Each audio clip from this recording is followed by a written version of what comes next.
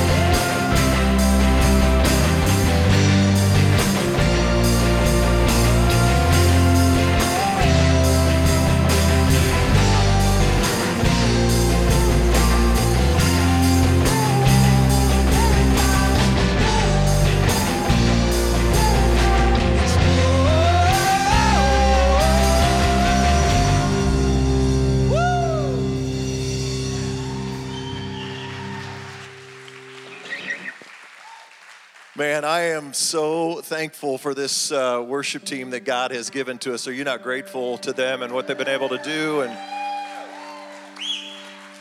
these last 4 weeks, I can't believe this is the last week of playlist, but it is. And if you would, I'd like for you to stand. We're going to read some scripture together. This has just been more powerful than I could have imagined that this series would be. If you've been here for this series, I mean, God has just been moving and He has been doing something in our midst. Can we get the house lights on? That'd be great. I'd love to see. There we go. I'll see everybody. Man, you all be looking good today. Turn to somebody and say, you be looking good. You be looking good. If you're married, turn to your spouse. If you're married, turn to your spouse. If you're single, just find the one that, could be the one. This is your moment. This is your moment. Hey, if you're new, been talking about this each week, but if you are new, you maybe wonder, so what's the deal with these songs? Like, why are these songs? My background before ministry was radio. 18 years of my life, just loved doing that. And then God threw me into ministry, but I still have a love for music. I just love it. And I believe God can speak through songs.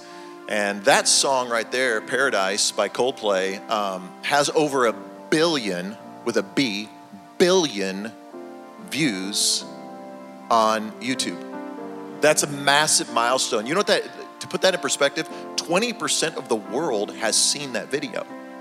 20% of the world has seen that video. How many of you have seen that video? How many of you seen it? There's the 20% right there. There they are. The rest of y'all, wait. Turn to somebody and say, wait till after service. Wait till after service. Okay, yeah. But if these songs are in our culture, what are they saying? What could God be saying through them? So we've been, and if it's our anniversary, 10 years. Come on, somebody, 10 years of Core Church. Hey, y'all gonna have to shout because if you look around, you see like a lot of the front rows and some areas are a little bit empty. That's because those people are out making the chili and getting everything ready. And that's my amen corner. Like these first 2 rows is always my amen corner. And I'm like, Paula, what did you do? Why'd you steal my amen corner? Like, those are people like ripped the whole front 2 rows and they're all out. Can we shout for the people that are setting up right now and getting everything ready? I'm so thankful for those that serve. If you're on a serving team, how many of you on a serving team? You serve here at Core Church. Look around, man. Okay, keep your hand up. Keep your hand up. If you're, look, just turn and high five somebody with their hand up and say thank you. Thank you. Thank you for serving. Thank you for serving. Man, it's just one person, Buddy Davis. Just one. Come on. Good grief. I swear. Buddy Davis, man, it's like he takes advantage of the 60-second connection time for Buddy Davis is like 60 minutes. He's like, woo, here I go. Where's my people? Some of you are like, can we have a 6-second connection time? That was what worked for me. Where was I? Oh yeah, so we take these songs that are so popular on the radio or on your Spotify playlist, and we're looking at our core values. Every anniversary, we look at our core values. We have 4 of them: hope for the heart, healing for the soul, peace of mind, and purpose in the world. We didn't make these up. They all come from Scripture. It's what Jesus told us to do in Matthew 22, 37 through 39. He said, love the Lord your God with all your heart, all your soul, and all your mind. And he said the second's equally important. You got to love your neighbor as yourself. So we didn't just come up with these 4 out of if you're wondering, like, what am I supposed to be doing in my life? Okay. Love God with all your heart, all your soul, and all your mind. And then go love your neighbor. That's what life is about according to Christ. That's what Jesus said life is all about. So we are looking through the lens of these songs and what do they mean to us. And like I said, our groups tonight and this week, so many groups meeting at so many different times and days. But when you get into your groups, you're going to be talking about this core value of purpose in the world. And you're going to be looking at the practice that go with that. We got a devotional that goes right along with it. Paula has given her a hard time, but Paula has written some devotionals that weren't actually for this, but she has 4 devotionals that actually point to hope, healing, peace, and purpose in Jesus. And so if one of these messages hits you, I encourage you to just get that devotional from Paula. And I really think it'll give you a deep dive. So you got a Bible. Let's go to Isaiah. Isaiah's in the Old Testament. Isaiah chapter 43. Isaiah 43. So let me set this up by saying this. If you've been coming, you know that God is moving us from an Ezekiel 37 valley of dry bones into what I believe is an Isaiah 43 moment of new beginnings. And it's important while you're looking up Isaiah 43 that I kind of give you some background, because we have been in a season of prayer and fasting. And I'm going to try to give you a synopsis of this as best I can. But I need to say this because I want you to understand the magnitude of this day today and you being in the house of God today. I believe this moment today, this is the final day of this moment where we've been praying this. And October 2nd is incredibly significant. So to help you understand that, I had a reminder go off on my phone this morning. A reminder that I set back in May. If anybody ever set reminders on your phone? And then I have to do it all the time. Anybody use the reminders on your phone? Because you just can't remember it. Now you can't remember anything in your life, can you? Without that stupid reminder. I have one that says, water my garden. Why do I need a reminder? Give Otis his pill. I do it every day, but I have a reminder because my iPhone is making me stupid. So it is taking our brain power. But anyway, so I had a reminder go off on my phone, and it said, journal, May 6th, and Nehemiah 6:15. And so I went and got my journal from that date, and I looked up what it said in Isaiah, in Nehemiah. And if you don't know, if you're new to Core Church, Nehemiah is kind of my life book. This journey of rebuilding that we've been on here at Core Church comes out of the book of Nehemiah. So anytime God talks to me through the book of Nehemiah, I know is incredibly significant. And that particular scripture says, you ready for this? And the walls were complete. Let me back up. Some of you are like, you don't even know who Nehemiah is, so I can't even tell you what the scripture says. It won't make sense to you. If you don't know who Nehemiah is, that's okay. You can read his story later. But Nehemiah, the children of Israel once again had been conquered by a nation. They were in captivity. Nehemiah had found out that the walls in Jerusalem were down, and they'd been down for almost 100 years. And he gets this passion and this drive to rebuild the walls. And that's what God will do for you in your life. He gives you a passion and a drive to rebuild.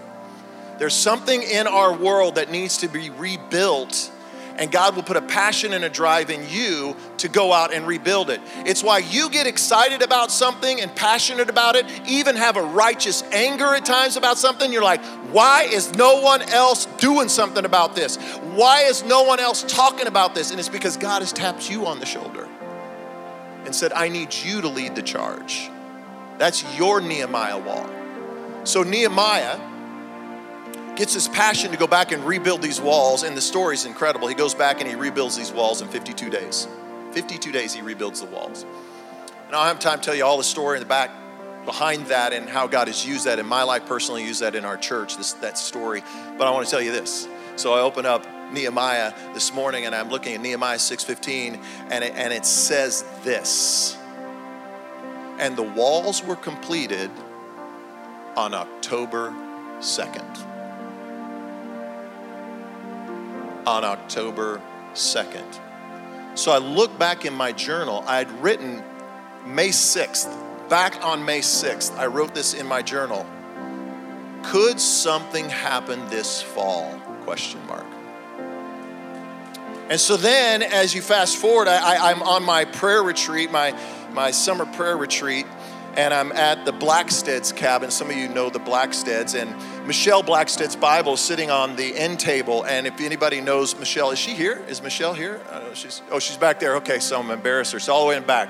She's buried in her boys back there, and her husband she's like down. There she is. Timmy's like, she's down here. She's down here. So Michelle is an incredibly powerful woman of God. You need prayer, Michelle, you'd get her praying for you. A woman of the word, she's a woman. Am I lying, Timothy? Am I lying? No, that's your mama, isn't it? That's why you're in church today, buddy. It's your mama. And because of your daddy, it's because of your mama. That's why you be in church today. All you boys be in church. Look at them all back there on that back row right there. Why? Because of mama. Turn to your mama right now and say, thank you, mom. Thank you, mama. Look at that. Oh, that's sweet right there. The rest of y'all turn to your wife or whatever and say, thank you, mama. Come on, so there's some other moms in here that have been praying. There's some other moms that are women of the word. Am I right? Am I preaching now? Come on now. I'm thankful for this woman. I'm thankful for my mother-in-law. I'm thankful for my mama. Man, I just thank God for that. I am who I am today because a woman was praying for me and reading the word over me. I am thankful for that. I make no bones about that. I don't know what it is, but God uses you ladies to lead the charge. And then when the men catch up, man, look out. So I'm in that cabin and I open up, she's got a big Bible right there, and it says, it's embossed with Michelle Blackstead. And I was like, well, I don't, and so it was like closed like this, and I go, I'm on my prayer retreat, and I'm like, I am for sure gonna be reading that, because there's something good in there. And I'm not kidding you, I open it up, and it's earmarked to Nehemiah. And God says, get ready, I'm gonna do something. And then God led us to Ezekiel 37, and we began to pray that these dry bones would arise, and then we began to pray for this new beginnings. And what's interesting, I've been reading the book of Nehemiah for 15 years now. 15 years. I've never ever looked. I've always known the walls were rebuilt on October 2nd, but I never thought of counting back 52 days. And I counted back 52 days, and that was basically right in the beginning of August. And so we said, you know what we got to do as a church? We got to pray and we got to fast, because God wants to do something significant in our church and in our people. We got to pray Ezekiel 37, come out of those dry bones, the Spirit of the living God, the breath of God be breathed upon you, raised up as a mighty army, that God would lead us into this moment. And I believe that today is going to be a day of new beginnings for some of you. New beginnings, leaving the valley of dry bones behind and moving into your new beginnings. Come on, turn to somebody, tell them, get ready, get ready. So here we are, Isaiah. Let's go, let's read it. Isaiah chapter 43. Let's look at verse 15. So the children of Israel, talk about Nehemiah, the children of Israel are once again in captivity. Once again, they've been conquered. Isaiah's a prophet, and God comes to them in the middle of their mess, and he says this, I am the Lord, your Holy One. And I read out of the New Living Translation, so if you're following along, verse 15. I am the Lord, the Holy One, Israel's creator and king. If he's Israel's creator and king, he is your creator and he is your king. So much of our world today is, I get to be the creator. I am going to create, and I am going to do life the way I want to do life. I was talking about somebody about this yesterday. You know what we do? We have all these devices and all of this technology, and God bless it, it's an amazing thing that's happened. But what's happening today, because of the advance of medical science, because of the advance of technology, we're doing things that God never intended for us to do. We say, no, I'm the creator. I get to decide who I am, and I get to decide when I do it, and I am the creator. But it says right here, oh, wait a minute, no, you're not. He is the creator. That's a whole nother sermon. I just preached a whole nother sermon right there. I am the Lord who opened a way through the waters, making a dry path through the sea. I called forth the mighty army of Egypt with all of its chariots and horses. I drew them beneath the waves, and they drowned, their lives snuffed out like a smoldering candle wick. What he's doing in this moment, he's reminding them. Remember, they're in captivity, and he's saying, guess what? The nation was in captivity before. This has happened before. Remember the stories of Egypt. Remember how you were in captivity for 400 years, but I sent a guy named Moses, and he walked you out, and then I parted the Red Sea. Do you remember that miracle of the Red Sea? I parted the sea for you. Not only that, but then I conquered those Egyptians. So he's reminding them of that. And then he says this in verse 18, but forget all that. Forget all that. Somebody say, forget all that. Somebody say, forget about it. Forget about it. It is nothing compared to what I'm going to do. Turn to somebody, tell them it's nothing compared to what God is getting ready to do. Just get ready. I'm about to do something new.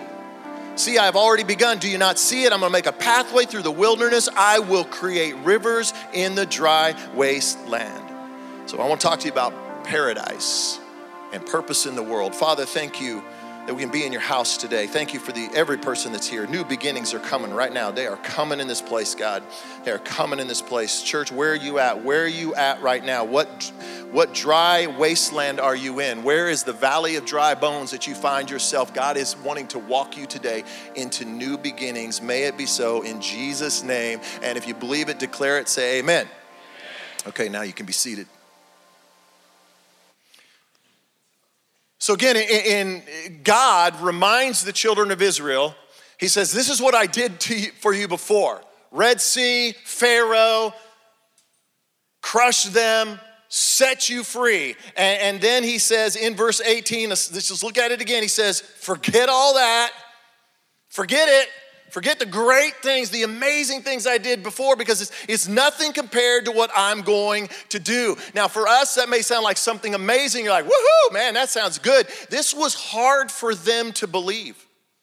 Because remember, they're slaves. They are back in captivity. They are so far removed from paradise, they can hardly believe it. Could God really do this?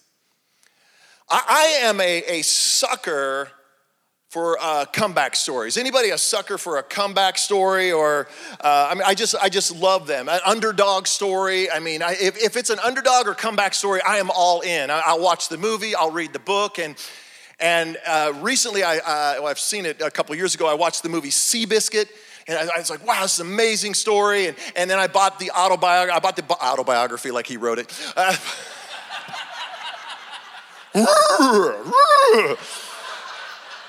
Just say that again, I didn't quite understand. I read the biography. I'm not the brightest in the bunch, people. And I've been mesmerized by this story of Seabiscuit, because in the 1930s, there was one horse that captivated the nation, and it was Seabiscuit. I mean, he was so popular, he grabbed more newspaper headlines than FDR, Hitler, and Mussolini.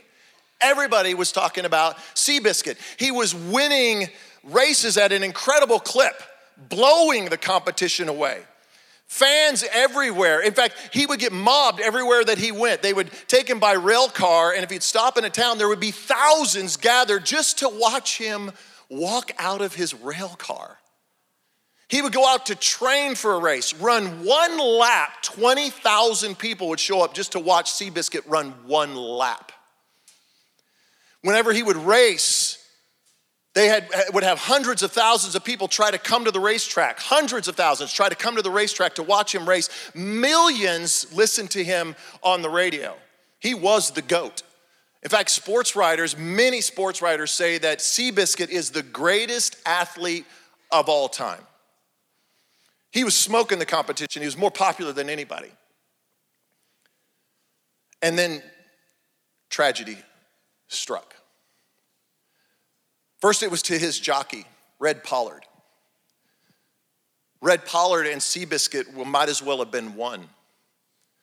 Seabiscuit was completely out of control until Red Pollard, the jockey, came along. And when Red Pollard came along, suddenly Seabiscuit became the champion that he was. And he reacted, and he moved, and he did things for Red that he would do for no other jockey. And tragedy struck Red Pollard first. He shattered his leg in a horrific accident, so much so that doctors said he probably would never walk again. And so Red Pollard's racing career was over. And he was a jockey, so he was, in that period of time, jockeys didn't make any money. He was completely broke. He had no home. He had nowhere to go. But the owner of Seabiscuit, Charles Howard, thought of Red like a son. And he said, you can go live on my ranch, on my farm in Northern California. So Red Pollard went to Northern California to rehabilitate, to try to maybe see if he could even walk again. A year goes by, and Seabiscuit is on another jockey, and he's winning some races. He won an incredible race on another jockey. And almost a year to the day, Seabiscuit, in a race, pulls up lame. He has pulled a ligament in one of his legs, and it may not seem much to you and I, but that's the end of a racehorse's career. Suddenly, Seabiscuit, who was on top of the world, winning every race, is suddenly now done. His career's over. What's interesting is that the owner took Seabiscuit and sent him to the same ranch and the same farm where Red Pollard was waiting on him. And when I got to this farm, in the biography, it says that Red would get up as best he could, and he would take Seabiscuit by the halter, whatever the thing is. What do you call that thing? The bridle. The bridle. So he takes him by the bridle and just reins and just kind of starts to walk him. At first, they can barely go 100 feet. Seabiscuit is so lame, he's so lame, they can barely get 100 feet, the two of them together. And they would turn and they would walk back to the barn. But they would do this day after day. The horse and rider together, they'd go out and they would just walk 100 feet. And then another day was 200 feet and then 300 feet. And pretty soon Seabiscuit and Red Pollard were able to walk 100 yards and make it back. And time was passing and then they got 100 yards and then 200 yards and about 300 yards. And Red started getting stronger and Seabiscuit started getting stronger. And Red convinced the trainer to put him up on Seabiscuit. The trainer was concerned that even picking Red Pollard up and putting him on the horse could shatter his leg again. And the weight from Red Pollard could also harm Seabiscuit's leg, but he did it anyway. And when he put him up on Seabiscuit, the trainer says something clicked in Seabiscuit. Something happened and he saw in his eye, and there was something about Seabiscuit that he had this killer instinct in his eye. And when the trainer saw that, he said, something is happening. So horse and rider then began to walk about 100 yards. That's all they could do. And they would go back. And then they would go back out 100 yards and come back. And then 200 yards became 300 yards. And then Seabiscuit, the trainer noticed that Seabiscuit was wanting to run. And he was concerned because he didn't know if he should run, but he's like, he wants to run. I can see it in his eyes the way he's doing it. Red Pollard's like, yeah, he wants to run, but I don't know if we should let him run. So they did a makeshift track there on the farm and the ranch. And they began to just walk around this track and then began to gallop around this track and then eventually began to run. And Seabiscuit was running so fast around this small makeshift track that they were afraid he was going to injure himself. Red Pollard says in the biography that it was out amongst the hoot owls that both of them got sound. And they noticed Seabiscuit was maybe ready to race. And there was one race that Seabiscuit had never won. It was called the 100 Grander, the Santa Anita Handicap. $100,000 to the winner, the biggest purse in horse racing at that time. It was the big race. He had lost it twice by literally a nose. And they said, well, should we take a shot? And let's enter him. Let's enter him into the 100 Grander in 1940. He was past his prime. He was 7 years old. He shouldn't even be in the race. He was injured, but he was healed up enough. They were concerned that if Red Pollard, if anything happened in the race and Red fell, that Red would lose his leg and he would never walk again. If Seabiscuit was injured, that would be the end for him as well. But the owner said, no, there's something in his eye. We got to let him run. And they entered him in that race. And then he broke from the gate. And when he broke from the gate, he got around the backstretch.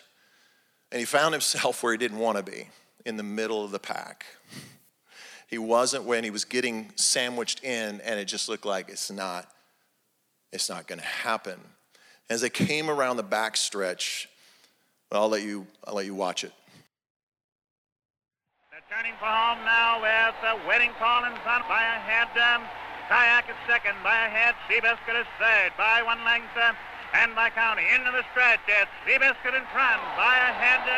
Kayak on the outside is second. It's Kayak and Seabiscuit head in hand.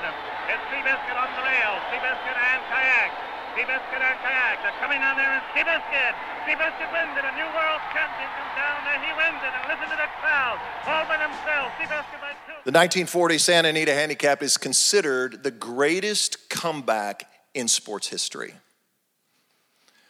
I think for all of us, we all have hopes and dreams. We have these desires like the Israelites in this story or like Seabiscuit. But doesn't life have a way of crushing the most ambitious among us? We're like Seabiscuit or like the Israelites. You can just feel like your best days are behind you. Not in front of me, my best days are behind me. It's like the song says. It says it in this way, like you expected the world, but it flew just out of reach. And it just feels like paradise is not coming for you. It's for everybody else. But forget all that, says the Lord. Forget all that. It is nothing compared to what I'm going to do. I've said so many times from this stage, he did it before, he'll do it again. My God is faithful. He did it before, He'll do it again. My God is faithful. Where is it in your life that you need a comeback? Where is it in your life that it appears that it is dead, it is dry bones, where it appears there are no beginnings? Can you say that with me? He did it before. He'll do it again. My God is faithful. Come on, now I want you to say it full of faith. He did it before. He'll do it again. My God is faithful. I found myself saying those words so many times over and over throughout the years. Oh, he did it before. He'll do it again. My God is faithful. Because at Core Church, we believe this. Every person was created on purpose for a purpose. God has purposes, destinies, and dreams for you. Things that he wants to accomplish in your life. And I believe that today, October 2nd, is going to mark you as a day where you come out of that valley of dry bones and you move into your new beginnings. Well, that's a good place to cry. That's a good place to say amen. I'm telling you, my amen corner is gone, and y'all need to feed me. Feed the beast. Feed the beast. Let's look at the scripture here. Verse 19. God says, I'm about to do something new. Isaiah's like, really? Okay. I'm about to do something new. See, I've already begun. Do you not see it? Have you ever had somebody point out something that you can't see?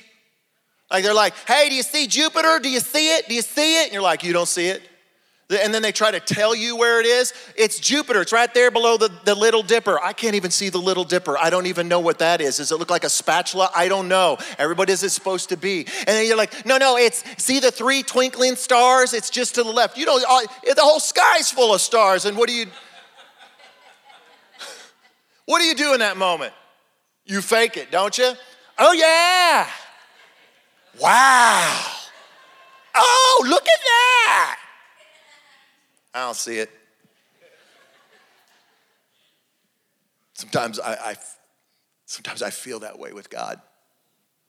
Do you believe it, Brad? Do you see it? Oh, yeah. I see it, God. I don't see it. But if you want to see it, and if you want, in order to see what God sees, you have to look through the lens of faith.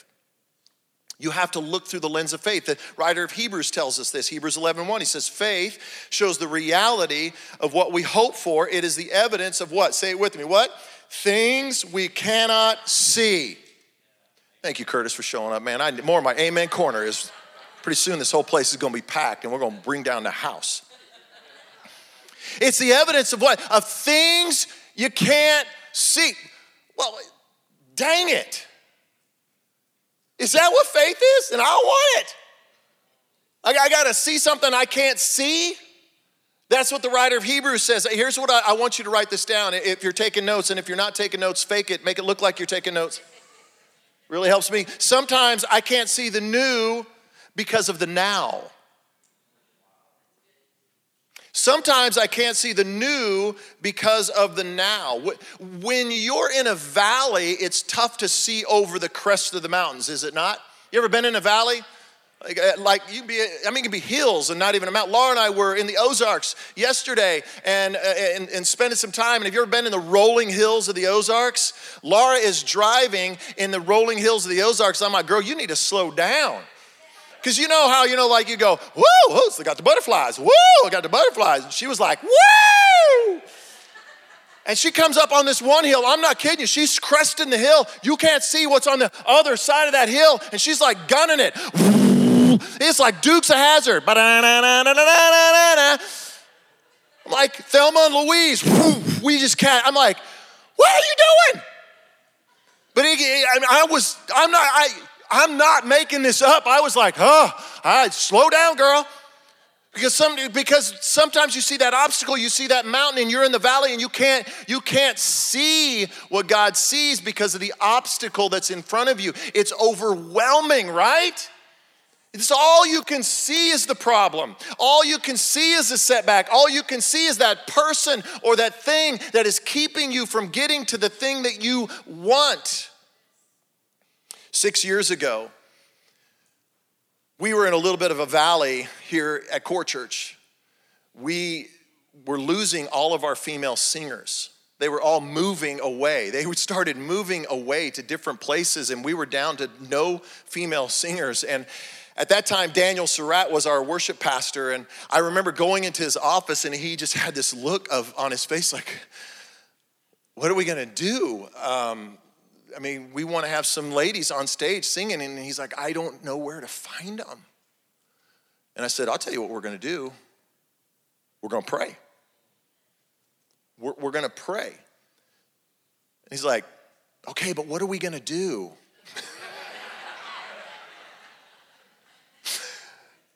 I said, no, we're gonna pray in those singers. Now here's the thing about if you don't have faith is prayer exercises that faith muscle. That's what it does.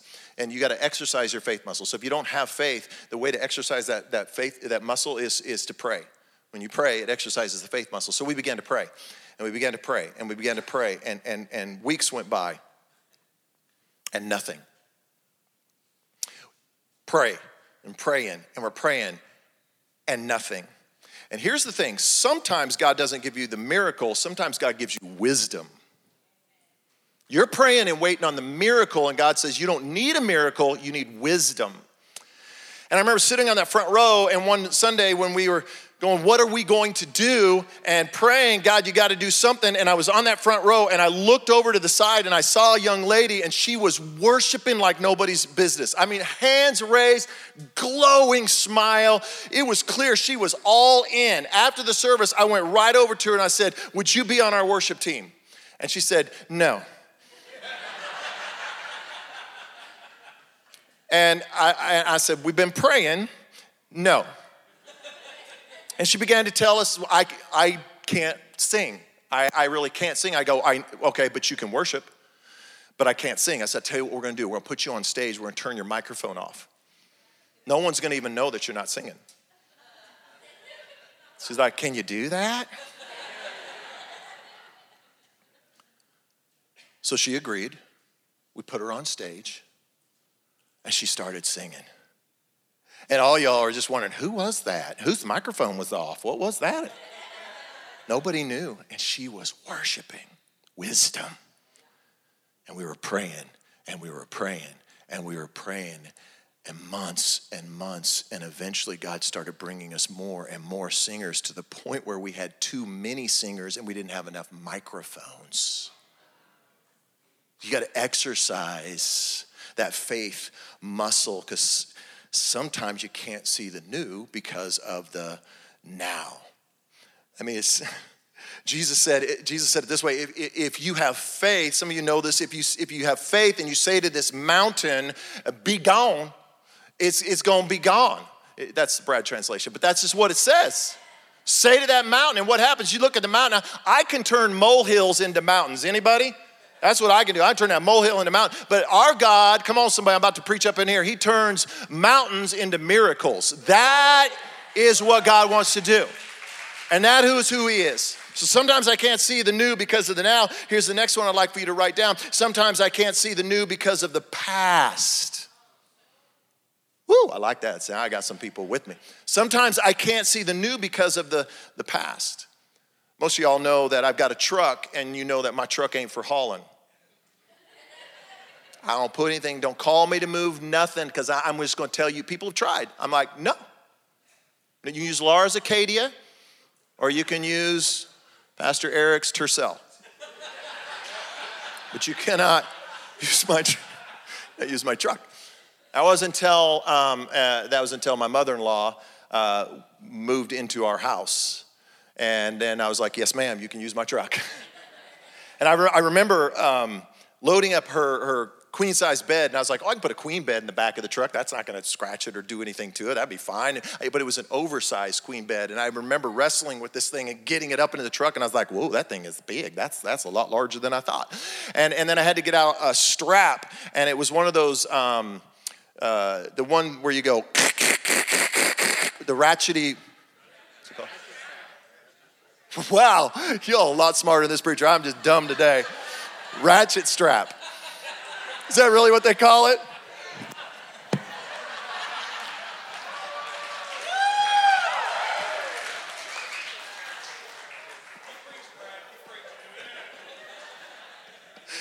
lost control of the room here, people. God help me right now. A ratchet strap. Some of y'all are like, take his truck keys away from him. He doesn't even deserve a truck in Oklahoma if he doesn't even know what a ratchet strap is. So I ratchet strap this bad boy, you know, and I just kind of pull on it. Yeah, that ought to do. And I was only taking it a mile. But I pull out of the driveway, and then I pull out. Don't laugh yet, Eric. You're laughing too early, buddy. You're too early on the laugh, man. Come on. I got to get through this sermon. So I pull out onto Elm, and I got to be honest. I mean, I'm gonna be real. My palms were sweating. I was nervous, and I was going I only had to go a mile, and I was creeping along. I had my hazard lights on. I mean, I was just. Come on, people. Y'all ain't gonna eat lunch if you don't stop right now. So let me get through this story. This is like a 1-minute story. Y'all turn it into a biography. So I'm driving, I'm looking in my rear view mirror every 3 seconds. I'm like looking back, I'm looking back, and I don't know what happened, but suddenly this gust of wind, like something out of the Wizard of Oz, hits my truck, and the mattress, I'm not kidding, goes whoo, whoo, whoo, whoo, whoo, boom. Laura was following me, and she was like, ah! Oh my goodness, got out and pushed that back, push it back on, and was able to finally make it to the house. Okay, here's what I was trying to get to. Right now, some of you are dragging your past around. And you are looking in the rear view mirror, and it is slowing you down. You're looking in the rearview mirror of your past mistakes and sin and trip-ups and hurts and things that have happened in your life, the pain. And I'm not discounting any of those things that have happened in your life, but you're spending your life looking in the rearview mirror. And I believe this, that the Spirit of God has lifted that off of you, but you slowed down and you stopped and you've gotten out and you've picked it back up.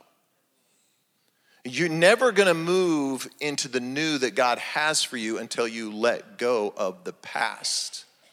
You can't move into the new until you let go of the past. Romans 12:2. Let God transform you into what? A new person. By changing the way you what? The way you think. Whatever you think, you will become. You are a new person. God has new beginnings for you. Your best days are not behind you. Oh, the enemy wants to tell you your best days are behind you, but can I tell you your best days are still to come? And God says, no, I've got good. Quit looking through the rearview mirror, start looking through the windshield and saying, okay, where's the new, God? I'm gonna start looking for the new and change your mindset. And the way you do that is replace old memories with new testimonies. Get rid of the old memories. Stop talking about it. Stop talking about it. Stop thinking. Just erase it. Do away with it. I am not that person. I don't have to talk about that anymore. And here's my new testimony. And here's the good things that God is doing. And watch how he will walk you out of your past and into your new beginning. Because he says you're going to learn. You're going to learn. You got to learn. The faith journey is about learning. You're going to learn to know God's will for you. And here's the key. This is what is so hard to see. God's will is this. It is good. It's good. His future is good. Not only is it good, but it's pleasing and it's perfect. Sometimes you can't see the new because of the past. I want you to write this one down. Sometimes I can't see the new because I want the old. Sometimes I can't see the new because I want what's been taken from me. I want the old. A few weeks ago, I came downstairs about 5 a.m. in the morning, and not only does Laura's mom live with us, but most of you know that Aunt Mary is there as well. And so she was downstairs, 5 a.m. She's never up at 5 a.m. No one is up at 5 a.m. And Laura says Jesus isn't even up at 5 a.m. So I'm up at 5 a.m. And so I come downstairs and she's sitting on the end of her bed and her door is open. And I'm like, that's unusual. And I said, are you okay? And she said, well, yeah, I'm fine, but you might want to go in the bathroom. And I'm like, okay. I'm thinking, oh man, is there a busted pipe? Oh man. So I go over and I open up the door and I was shocked to find the mirror on her vanity, which is 8 feet by 4 feet, massive vanity mirror, somehow had come loose, fallen, and shattered all over the bathroom floor. It was everywhere. And I was like, well, I guess that's not going back up. What's funny is that Aunt Mary, though, took advantage of that situation. And she said, well, you know, how about I just go ahead and do a whole remodel on my bathroom at this point? I'm like, did you knock that mirror off? Is that? And she's got all these ideas. She's like, I'm gonna remodel. I'm gonna do it. I'm gonna make it happen. This is gonna be beautiful. Maybe that's a picture of your life right now. Maybe that's something that's happened to you. Your life is shattered. You ever been there where life is shattered and you're looking around, it's broken pieces, you go to pick up pieces, you're gonna get cut, you're left bleeding, but you still reach out, try to pick up pieces, try to put it back together, and you think somehow I'll kind of glue it back on, but there's no way to put it back together again. Come on, somebody, right? I mean, you're looking back and there is pain and there is heartache and there is hurt and there is brokenness and there is abuse and there is loss. And there ain't no way to put it back the way it once was. And there you are sitting on the edge of your bed. You're looking at the broken pieces of a relationship that it ain't coming back the way it was. You're looking at a dream, it's gone. Don't fool me, preacher, don't fool me, core group. It's not coming back. You got hurt, you got a wound, you got abuse, and you're sitting there and can I tell you, this is, I believe, to get you in the context of what's happening here in Isaiah, this is how the Israelites felt. Everything had been stripped from them. Everything had been taken from them. They are being oppressed once again. And here they sit, and then God says this through the prophet Isaiah in verse 19. He says, I will make what? A pathway. I'm gonna make a pathway through the wilderness. In other words, I can't see it, but God is gonna figure out a way to get me out of this mess. And notice this is future tense. This is what is to come. But if you back up a few verses in verse 16, he says this, I am the Lord who opened a way through the waters, making what? Say it with me. A dry path through the sea. This is past tense. So here's the thing I want you to get out of this. When you can't see a path forward, look at the path that God has created in your past. Where has God shown up before? Where has he made a way before? I don't see a pathway. If you don't see the pathway forward, look at the past and say, God, where did you make a path? Oh, I see where you did that, and he did it before. He'll do it again. My God is faithful. Come on, say it with me. He did it before, he'll do it again. My God is faithful. So not only will God create a pathway, but here's the thing, for some of you, you're like, I'm in a wilderness right now. And the promise is, until that pathway comes, he says, I'm gonna give you provision for the path. Look what he says in verse 19. He says, I will create what?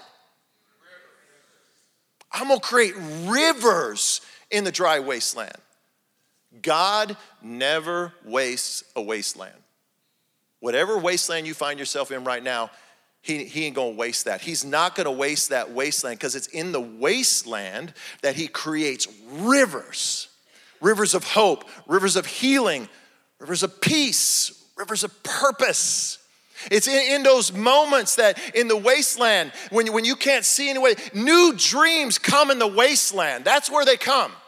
New dreams are always birthed in the wasteland. New opportunities always come in the wasteland. And God says, I'm gonna bring a river your way. Guess what? In the wasteland, that's where grace is.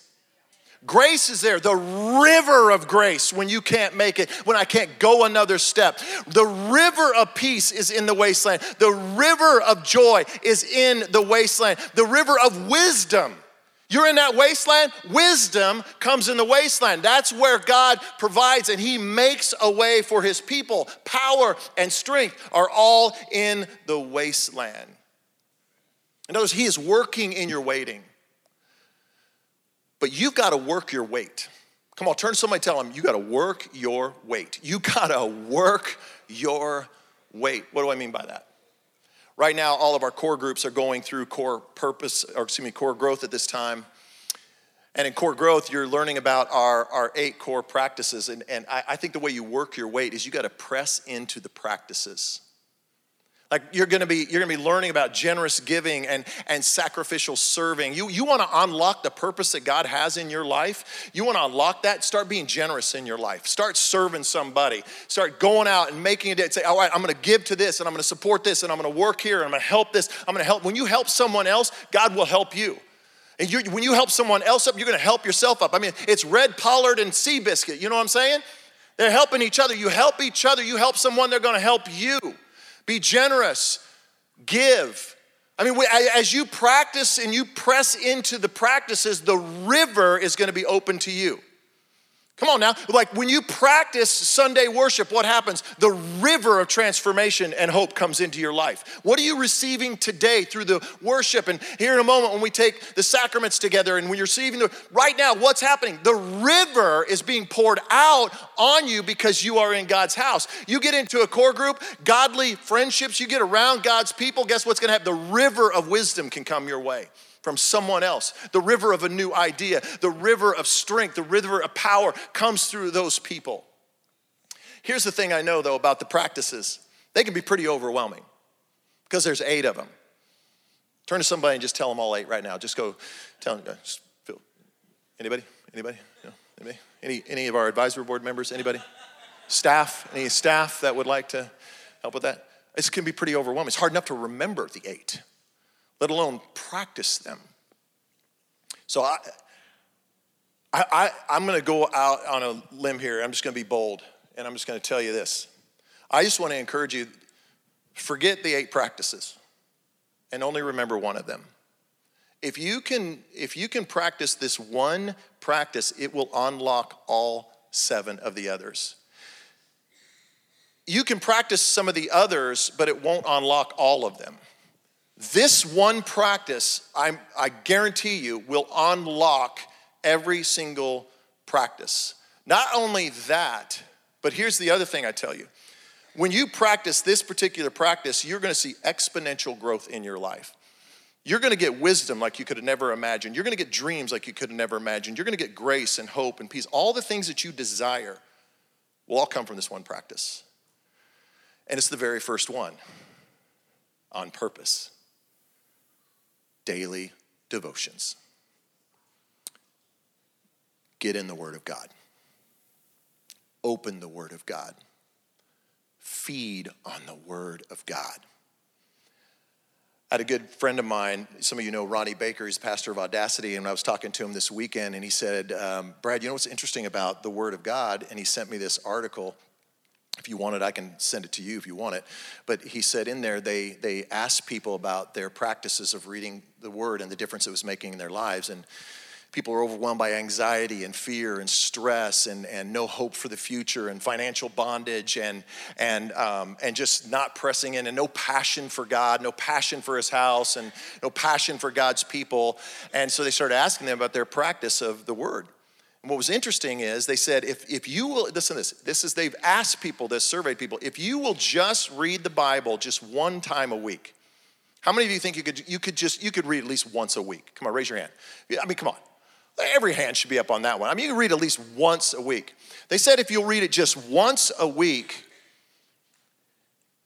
it will make no significant difference in your life. Won't make a difference. How many of you could read twice? Raise your hand. Come on. I could do twice in a week. Come on, there's 7 days in the week. I could do 2. They said if you read it twice in a week, guess what they found?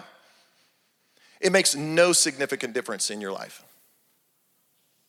They ask people this, like their anxiety, their stress, their hopes, their dreams, their situation, their passion, their drive, their love for God, being involved, serving others, being generous.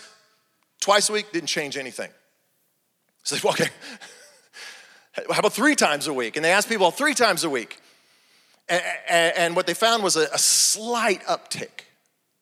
Slight uptick. People suddenly, this showed up on the radar that people started being generous and serving and being passionate for God, and anxiety dropping just slightly, stress dropping just slightly, better parents, all those things that we all desire.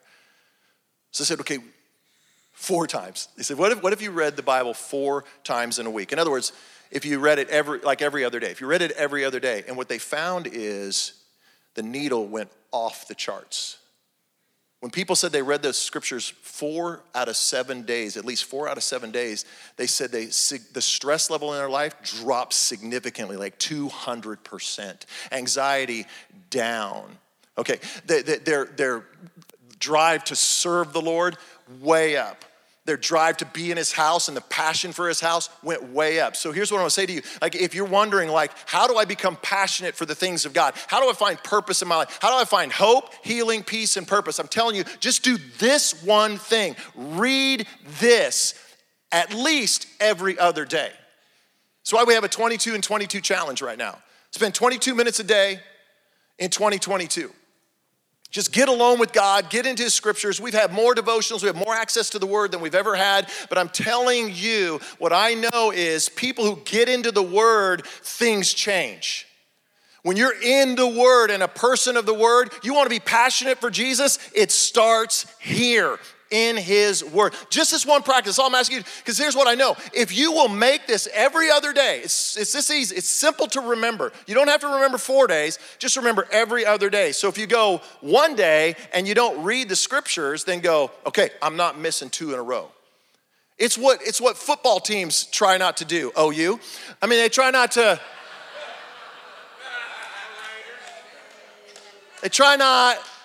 lose 2 in a row. They're not here anyway. I mean, I think Terry Snelling's here, but I don't even think he's even in the room right now, so I don't know where he's at. Oh, he is here. Oh, there he is. Sorry, Terry. My bad. I love you, man. Love you, buddy. Okay. But you don't miss 2 in a row. Okay, I didn't read it today. I'm going to read the next day. Here's what I want to challenge you to do. In the next 90 days, October, November, and December. This is my challenge to you as a church. Do we want to change the atmosphere in our church? Raise your hand. Do you want to change the atmosphere in our church? Do you want to raise your hand if you want to change the atmosphere in your core group? Raise your hand. Say, no, put your hands down. You should be like, my group's great. Yeah, I want to change the atmosphere in my group. Man, I got to change it. How many of you want to change your world? You want to make a difference? Like, seriously, I'm asking you to raise your hand. How many of you want to make a difference in the world? No, I'm asking you to bet on it. Put your hand up if you want to make a change or a difference in the world. Alfonseca, come on, get your hand up, buddy. Come on, there you go. Come on, Gabe, what are you doing? You're like, maybe, I don't know. I'm just trying to get through school. Every one of us want to make a difference. And I think you're here because you want to be passionate for Jesus, and I'm telling you, this is the one practice.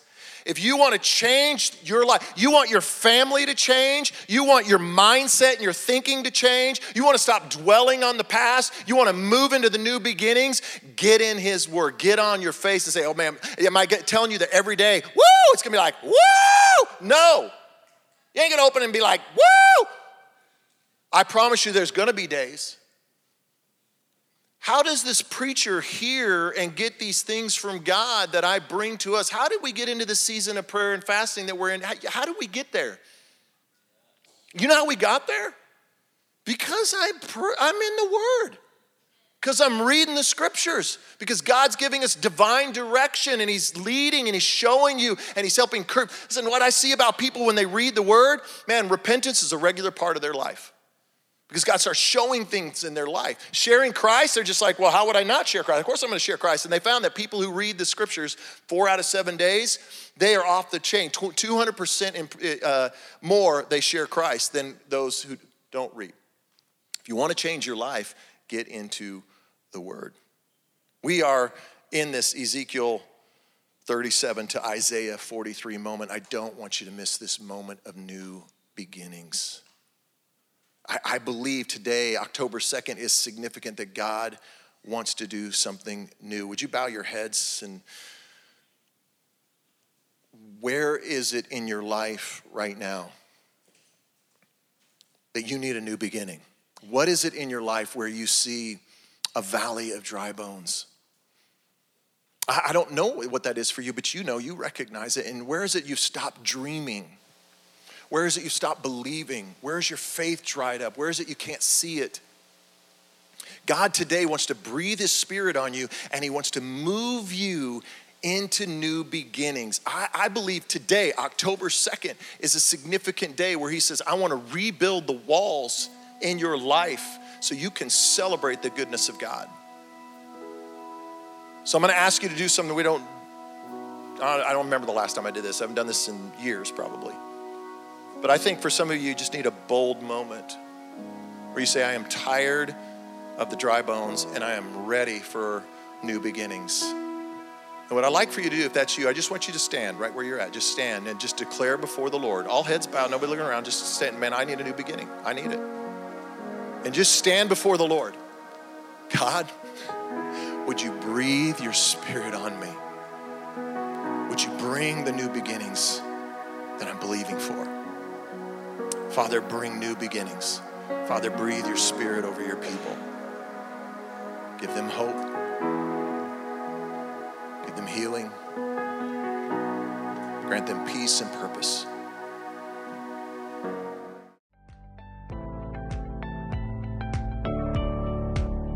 We hope the message you heard both encourages you and inspires you. Yeah, we'd love for you all to come and see us at Core Church at 10 a.m. any Sunday. And if we can support you in any way or you'd like to get connected with us, there are links in the description below. Thanks again for joining us online.